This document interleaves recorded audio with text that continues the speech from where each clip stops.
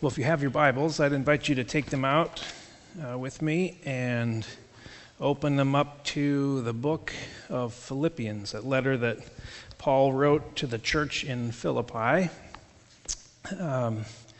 We're our second week into our Advent-themed series, Simply Christmas. What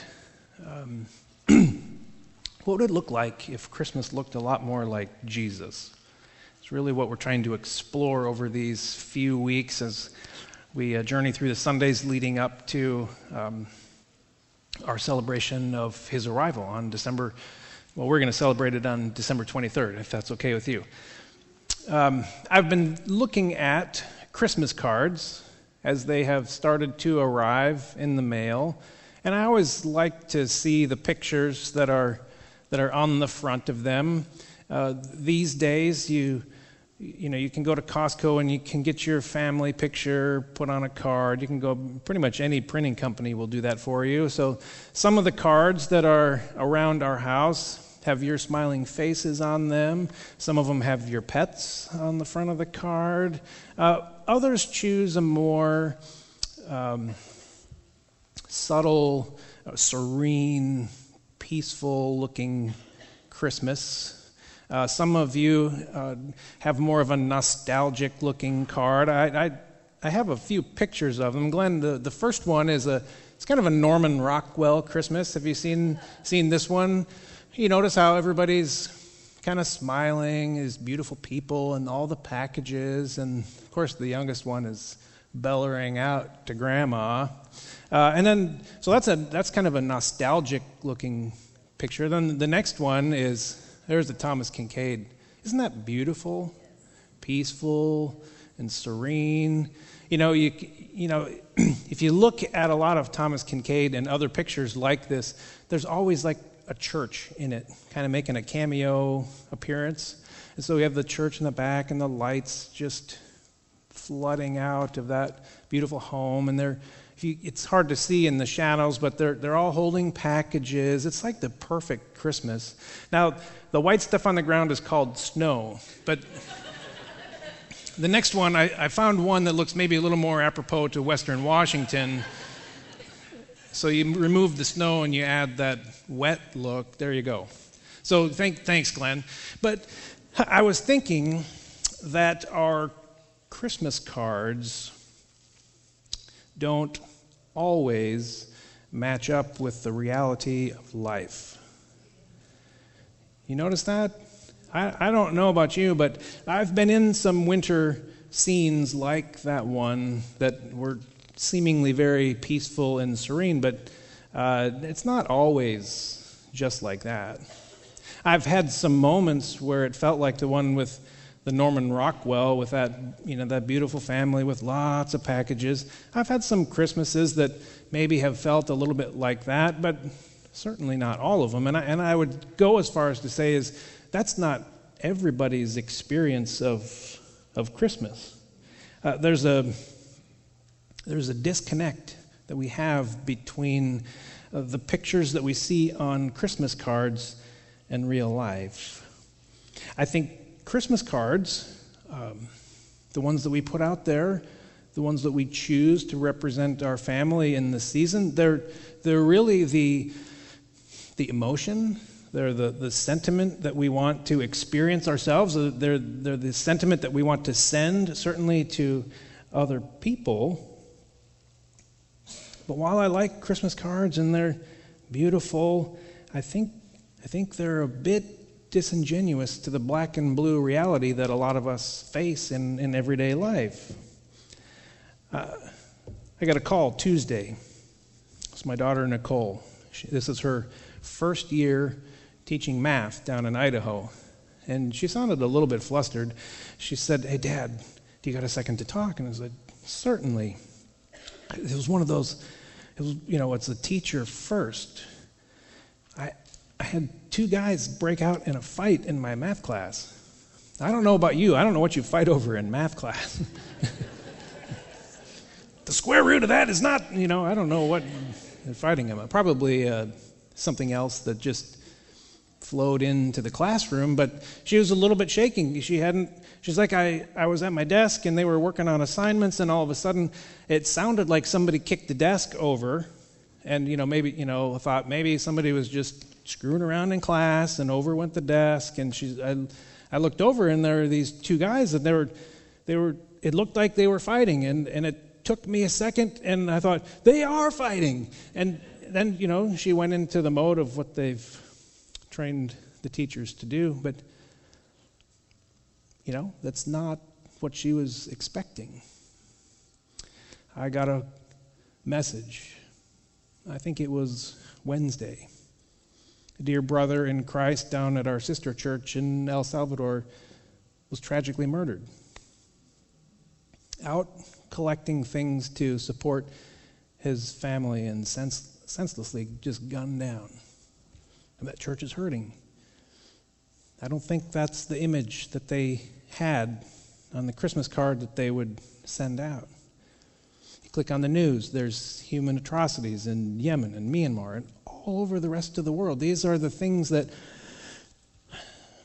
Christmas cards just don't picture that side of our reality. Christmas cards picture something more peaceful and serene and joyous.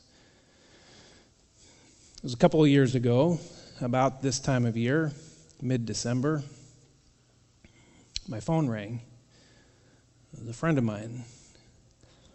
And he said, Dave, I'm in trouble. And I said, what's going on? And he's like, I just got laid off. What am I going to do? Why? Why this time of year? It's the only income that our family has. How am I going to support my wife and kids? How am I going to tell my wife when I get home? You feel a little bit inadequate to address something like that when it happens. All that I could do was pray with my friend and offer a little bit of encouragement. But there's something strangely beautiful about that conversation that I remember, was that he was calm and he had this quiet confidence that everything was going to be okay, that God would be faithful and somehow, some way care for he and his family. Our culture is a bit at odds with Advent. Our culture pushes the Christmas card version of Christmas on us. We're told, we sing, we listen to Christmas carols, have a holly jolly Christmas, it's the most wonderful time of the year, right? The truth is, I don't think most people have a Norman Rockwell Christmas. Or maybe I should update the language a little bit, because Norman Rockwell was a little bit last century, right? So I don't think most people experience a Pinterest Christmas or an Instagram Christmas. I mean, if you try some of those crafts that they post on Pinterest and Instagram, does yours ever look like the picture? Some of you can actually say, yes, I know you. But most of us, regular folk, well, I didn't bring any pictures of that. If you click on the news, if you scroll through your Facebook feed or other news source online, you will quickly be reminded of wars and rumors of wars and murder and homelessness and joblessness and broken families and poverty and hunger and sickness. And the world wants us to shove all of those things to the side during this time of the year, actually most times of the year. Push them all to the side, cover them up so that we can have the nostalgic kind of a Christmas. Now, I don't want to be a downer. You're probably saying, oh man, I came to church to be encouraged today. Thank you very much for all of that. Christmas is probably my very favorite season, other than jelly bean season. which begins February 15th, by the way. Think about it, you'll figure that one out. I love the surprises, I love the lights, I love the carols, I love the festivities, I love the decorations, all of that. But I think we need to ask ourselves more often, what if Christmas looked a lot more like Jesus?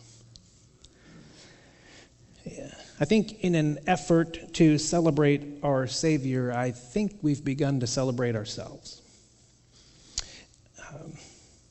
In the name of Jesus, we've turned our expressions of gratitude and love and joy and peace into a lot of consumerism and gluttony. So what if we stripped everything that's masking the true meaning of Christmas away? What if we stripped everything off that's covering up Jesus? Yes, Jesus is the reason for the season, you see that. But if you pay attention to our culture, it's at odds with Advent, and Jesus kind of gets lost in all the other stuff that we tend to focus on. I think if we removed all that stuff, that we would find that our initial, wow, Dave, you said, what if we bought one less present or scheduled one less activity like we were watching in that video? If we started to strip away the things that we like about Christmas, what if that family wasn't holding any gifts? As soon as we get by that, I can't imagine Christmas without, whatever you want to fill in the blank, I think that we would find that Jesus would actually be enough. We would find that in Jesus we would have everything that I think we're looking for. The passage of Scripture that I've chosen to walk through during Advent is found in this letter that Paul wrote to the church in Philippi. It's in chapter 4, the verses that I want to look at specifically today. Talk about peace. Simply Peace is the title of the message. This is what Paul says, starting in verse 5. Let your gentleness be evident to all. The Lord is near. Do not be anxious about anything, but in every situation, by prayer and petition, with thanksgiving, present your requests to God. And the peace of God, which transcends all understanding, will guard your hearts and your minds in Christ Jesus. That's a loaded 3 verses right there. Paul says a lot in these short little sayings, particularly about peace here. Now, if you think about the time of year that we're celebrating or getting ready to celebrate the birth of Jesus in Bethlehem.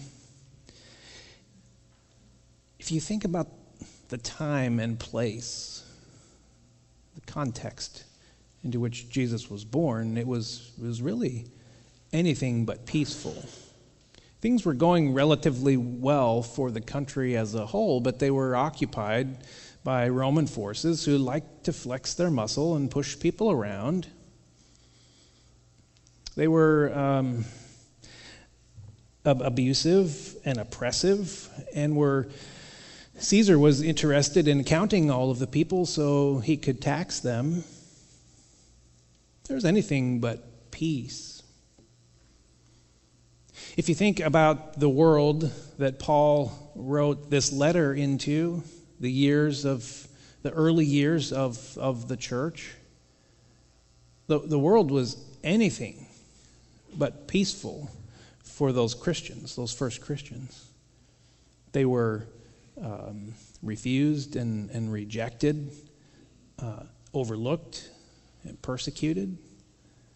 Paul is writing this particular letter from a jail cell, and he's under he's under arrest, and he's going to lose his life.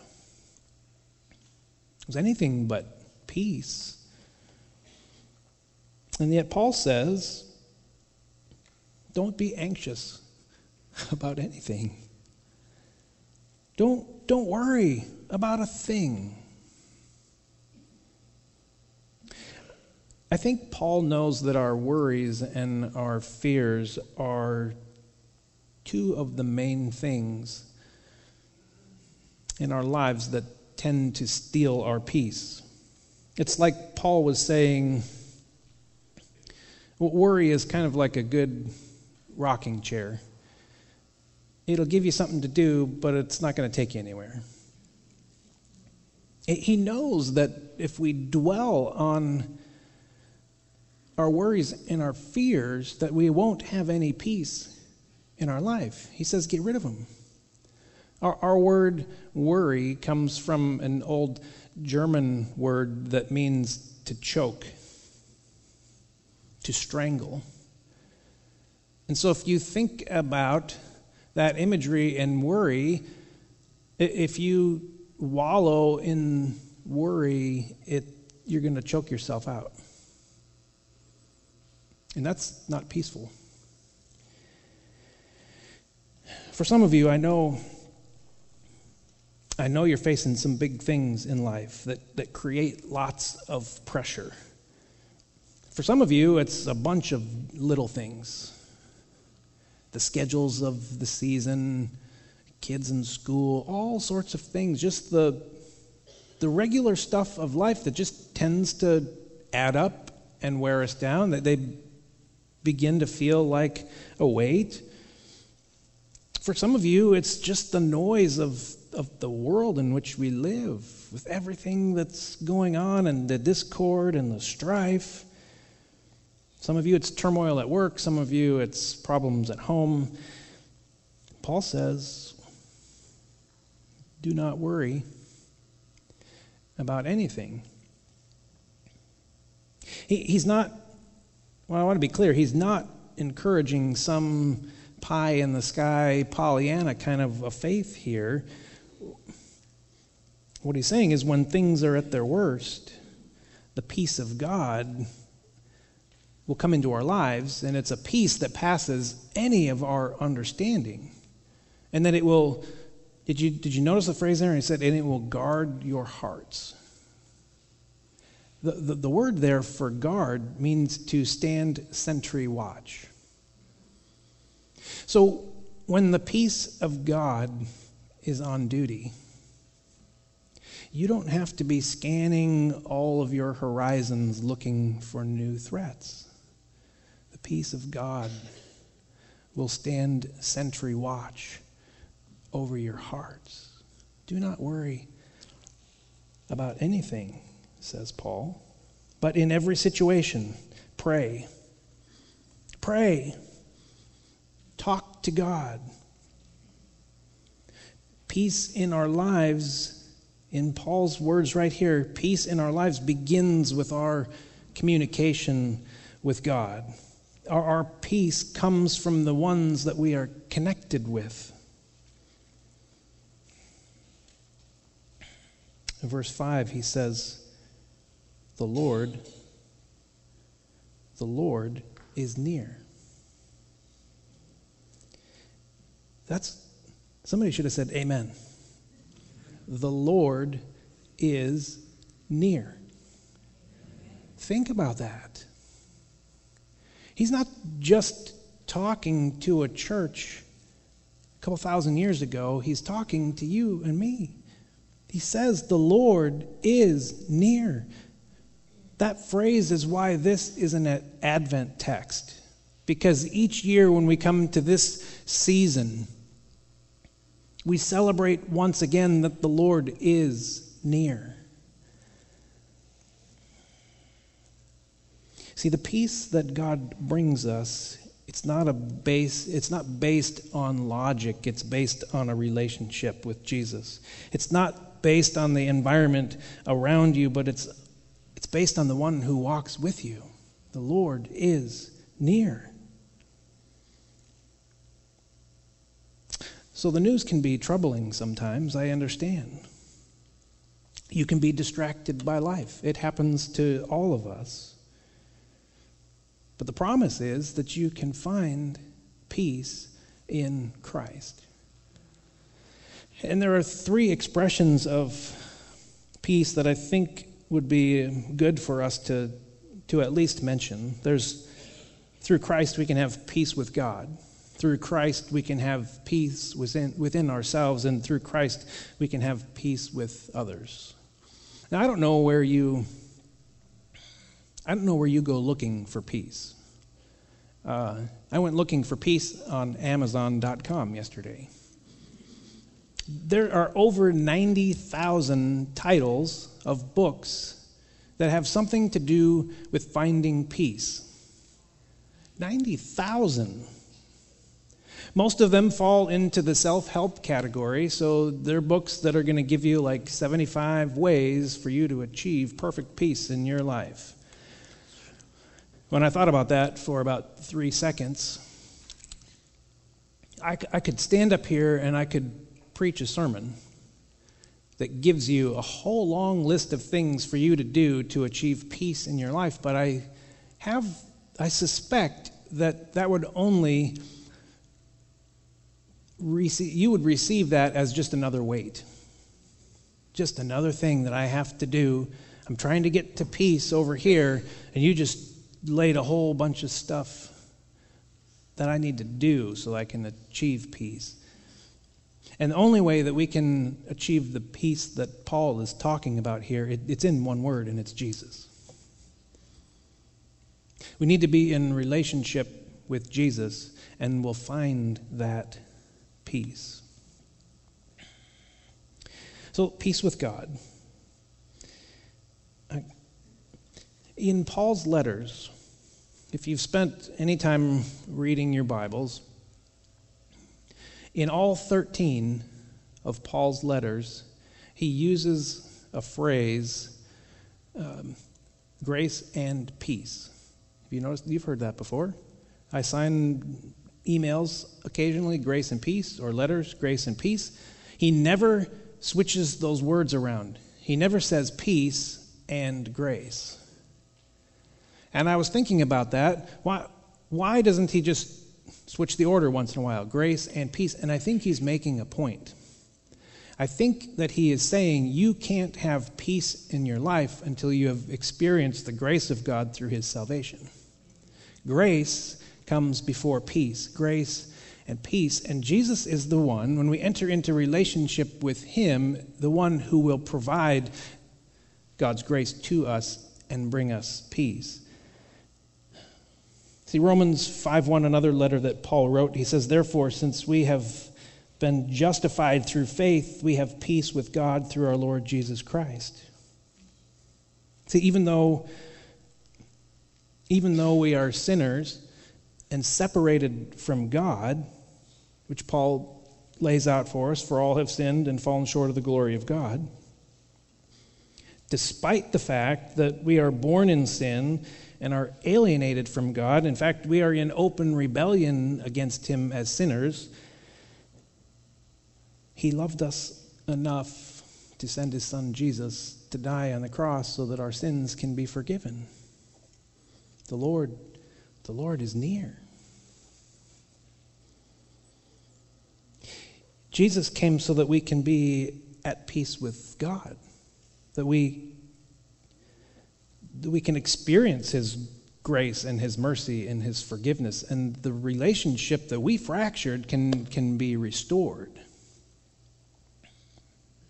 The passage that Trent read earlier from Isaiah said that Jesus is the Prince of Peace. And the peace that we're talking about goes a whole lot deeper than just freedom from conflict or the elimination of noise in our life. You look up in the dictionary, the typical definitions that you'll find when you look up the word peace are, just freedom from conflict. You're not at war. You're not in hostility with anybody.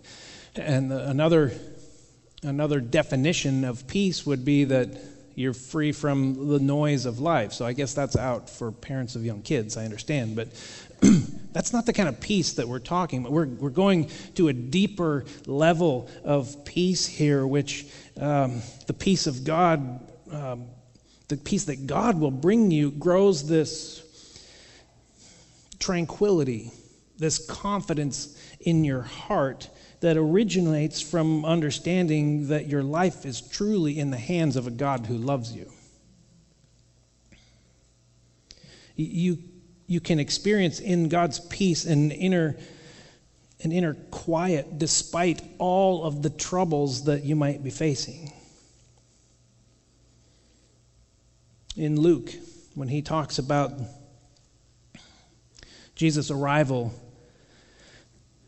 his birth, in Luke chapter 2, verse 14, when Jesus' birth was announced to the shepherds that were out in the fields, says, "Glory to God in the highest, and on earth peace to those on whom his favor rests."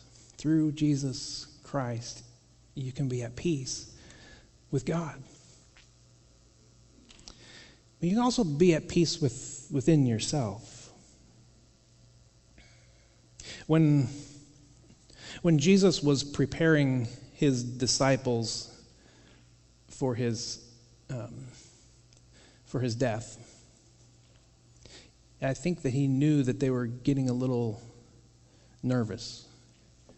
They sensed something in Jesus that, he keeps talking about him going and dying. Well, that makes us a little bit afraid. He kept talking about a resurrection, but they focused on the death part of it. And before he departs, before he makes his way to the cross, in John 14, he says, "I'll not leave you as orphans. I won't leave you all by yourself. I'll send the Holy Spirit. I'll send the Comforter to you. My peace I leave with you. Do not let your hearts be troubled. Do not be afraid." These were Jesus' final instructions to his disciples. As he's getting ready to make his way to the cross and die, he needs to reassure them that things are going to be okay, and that when everything breaks loose, when it feels like the chaos and the evil of the world are winning, don't be afraid. I'm leaving my peace with you. See, if you're here this morning and you feel like the weight of your life right now is just too much to bear, let me tell you that the peace that Jesus offered to his disciples is a peace that he offers to each one of us. In John 16, just a couple chapters later, Jesus says that we're going to have trouble in this world. But he tells us to take heart because he has already overcome the world. Nothing that we're facing is too big for Jesus to handle. There's nothing that you're facing right now that Jesus can't give you a peace from within. So when he says, "I give you my peace," it is, I will give you peace in the middle of all the stressful times and trouble so that you can deal with it. Colossians 3:15 says, "Let the peace of Christ rule in your hearts, since as members of one body you were called to peace." And I think sometimes that's a challenge for us. Because we're talking about the peace of Christ as something that's going to be deep within us, that gives this calm sense of confidence to navigate through the struggles of life. But the struggles of life are loud and obnoxious, and they're in our face, and we sense them.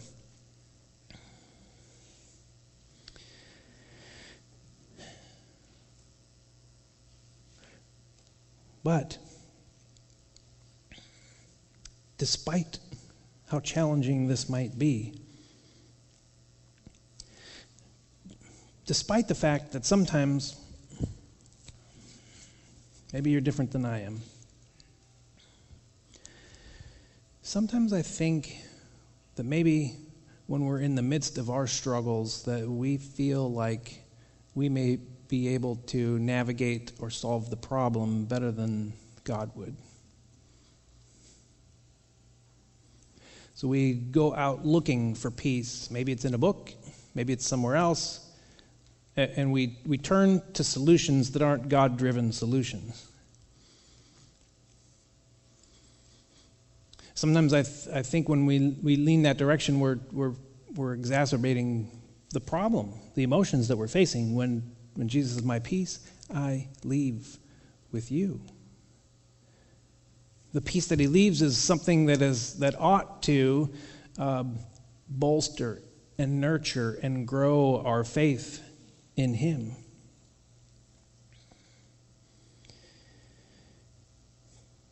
See, when you listen to the Holy Spirit, he'll guide you. He will give you direction. And he leads us into paths of peace. So we can walk with the Holy Spirit's guidance. I like how Isaiah writes about it. He says, if only you would pay attention to my commands, your peace would be like a river. Which suggests to me that what Paul says is true when he says that we ought to be in prayer, the spirit of thanksgiving, that our connection with God that we foster through prayer is how we will hear the voice of God, how we will sense the Holy Spirit leading us in the midst of all our storms. And when we listen to God and we put it into practice in our lives, Isaiah says peace will flow from us like a river. Well, we can also have peace with others. If we have peace with God, we can begin to experience peace within ourselves. And when we have those two things, then we're kind of poised and ready to begin to experience peace with other people. Mother Teresa, she quietly, with her life, but also with her words, reminded us that if we have no peace, it is because we have forgotten that we belong to each other. It's quite profound. If we have no peace, it is because we have forgotten that we belong to each other. See, we live in a world where it seems like we've forgotten that we belong to each other. There's walls of division everywhere. We're in a place right now where if you hold differing opinions, you're not supposed to like each other anymore. You're supposed to be sworn enemies. I found it very refreshing watching some of the coverage of George Bush's funeral this week. It truly seemed like people on opposite sides of the aisle remembered that we belong to one another. And not only did they remember it, but they acted like it. And that was really refreshing. As a beacon of hope that maybe something can still be done.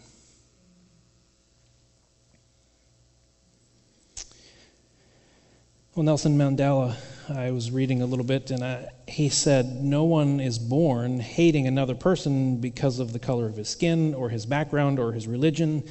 People must learn to hate. And if they can learn to hate, they can be taught to love. For love comes more naturally to the human heart than its opposite. Do you know why that's true? That's a true statement because each and every one of us is made in the image of God. Each and every one of us is made in God's image. And so, deep down in all of us, there is a yearning to bring the good things of God to bear in our own lives. Love, joy, peace. We call them the fruit of the Spirit. Why? Because they're all written into our DNA, and we have learned something other than that. And when we set aside our sinful nature, when we give that up, as Paul would say, when we eradicate that, when we kill it off, and we focus on the qualities of God that are written into our hearts, we can experience peace in our lives. We yearn for it. I don't know anybody who would say they don't want peace in their life, but it's so elusive. It's often just kind of shoved to the side when sin brings out the combative chaos and jealousy and rage and selfish ambition and dissension and hatred. All of those things that the Apostle Paul tells us to get rid of. Paul says in Galatians 5, he says, love your neighbor as yourself. You've probably heard that one before. It's a quote of Jesus. If you bite and devour each other, watch out, or you will be destroyed by each other. And he goes on from that passage to tell us about growing the fruits of the Spirit. Love, joy, peace, patience, kindness, goodness, gentleness, self-control, all of those things. When Jesus walked around and taught people, he gave a sermon. It was called the Sermon on the Mount. And in Matthew chapter 5, he said, blessed are the peacemakers, for they will be called the children of God. I love how Eugene Peterson writes about this. He translates this beatitude, or he talks about it with these words. He says, you're blessed when you can show people how to cooperate instead of compete or fight. Jesus does not say, blessed are those who have peace. Jesus does not say, blessed are those who prefer peace or love peace or wish for peace. He did not bless those who dreamed of peace or enjoyed the benefits of peace. He's not really even blessing people who are peaceful. He says, blessed are those who are doers of peace.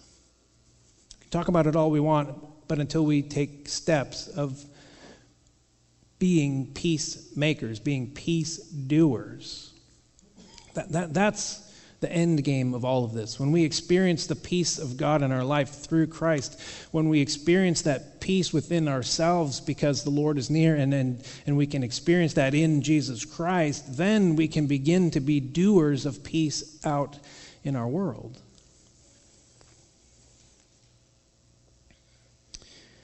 It's not easy. I'll give you that. It's actually quite hard work. I was reading a little bit this week, and I was reminded of one of my favorite Christmas carols. So I dug out my old hymnal, and I understand if you walk through life, if you look out your window, if you look up from your office cubicle, I understand when you look at the news or the state that your family is in right now. I'd examine your own life. I understand if you feel like there's anything but peace. I just want to say you're not alone. You're not alone. And I just want to remind you that the Lord is near, and He's the one who can bring you true peace. It's a hymn in our book. It's called "I Heard the Bells on Christmas Day." You know that Christmas carol? It was almost word for word adaptation from a poem that Henry Wadsworth Longfellow wrote back on Christmas Day in 1863 called Christmas Bells. There's an article in this month's Christianity Today that brings this particular song to light, and the author suggests that this, she called it the Carol for the Despairing. Even though it was written during the days of the Civil War, she was making the case for it's one of the songs, maybe more than any others, that still rings very true today. And I tend to agree with what she had to say. Well, Longfellow, at the time, he was a 57-year-old widow of 6 children. And he penned the song as he heard the Christmas bells ring out in his town on that Christmas day in 1863. The bells were bright and crisp, and they were singing out happy melodies about peace on earth. But in his own world, there seemed to be anything but peace. His wife had tragically died in a fire. His oldest son, who he had forbidden joining the military, ran away, joined the Union troops. Word came back, his oldest boy was shot. Came within an inch of being paralyzed for life. He recovered, thankfully, but his life was changed in that moment. Longfellow looked out at a country that was absolutely ripped in two, bloodshed. Neighbors whose sons weren't going to ever come back from the war. He looked out. He looked at his own experience. He looked at the world. And the song that was ringing out, it's kind of like the Christmas cards we're talking about. The songs rang out these happy melodies of peace on earth, but the experience of his own life, he said that there's just a discord, there's a dissonance between what I was hearing and what I was experiencing in life. The carol was at odds with the world in which I lived.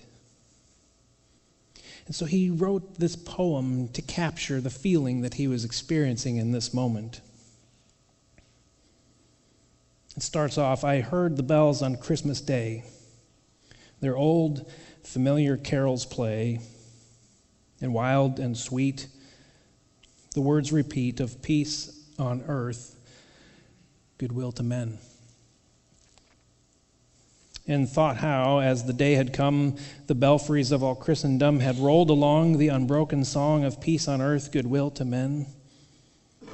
Till ringing, singing on its way, the world revolved from night to day, a voice, a chime, a chant sublime of peace on earth, goodwill to men. He starts off talking about the happy melodies. Then there's 2 verses that focus on what was going on in the Civil War. And so the cannon thundered in the south, and with the sound the carols drowned out the sound of peace on earth, goodwill to men. It was as if an earthquake rent the heartstones of a continent and made forlorn the households born of peace on earth, goodwill to men. And he gets to the low point of the poem. And in despair I bowed my head. There is no peace on earth, I said, for hate is strong and mocks the song of peace on earth, goodwill towards men. You know, if the poem ended right here, we would have no hope. We would have no expectation of anything but evil and hate winning the day. And sometimes it feels that way. But there's another verse. And he brings the gospel to bear. He reminds us that the Lord is near.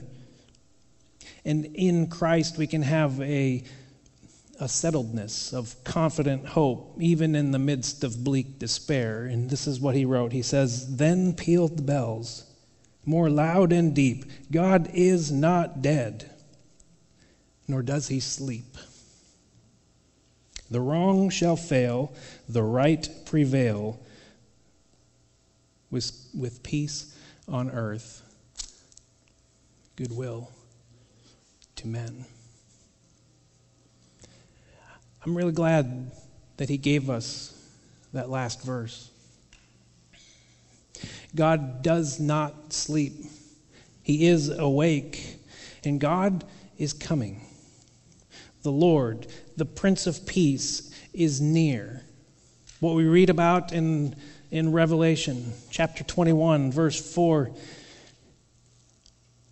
when the Lord returns, he will wipe away every tear from their eyes. There will be no more death or mourning or crying or pain, for the old order of things has passed away. See, this kingdom that we're talking about is not some far-off reality that we have to wait for. When Jesus walked around proclaiming the gospel message when he was alive and here on earth, he said, "The kingdom of heaven has come near. Let there be peace on earth, and let it begin with me."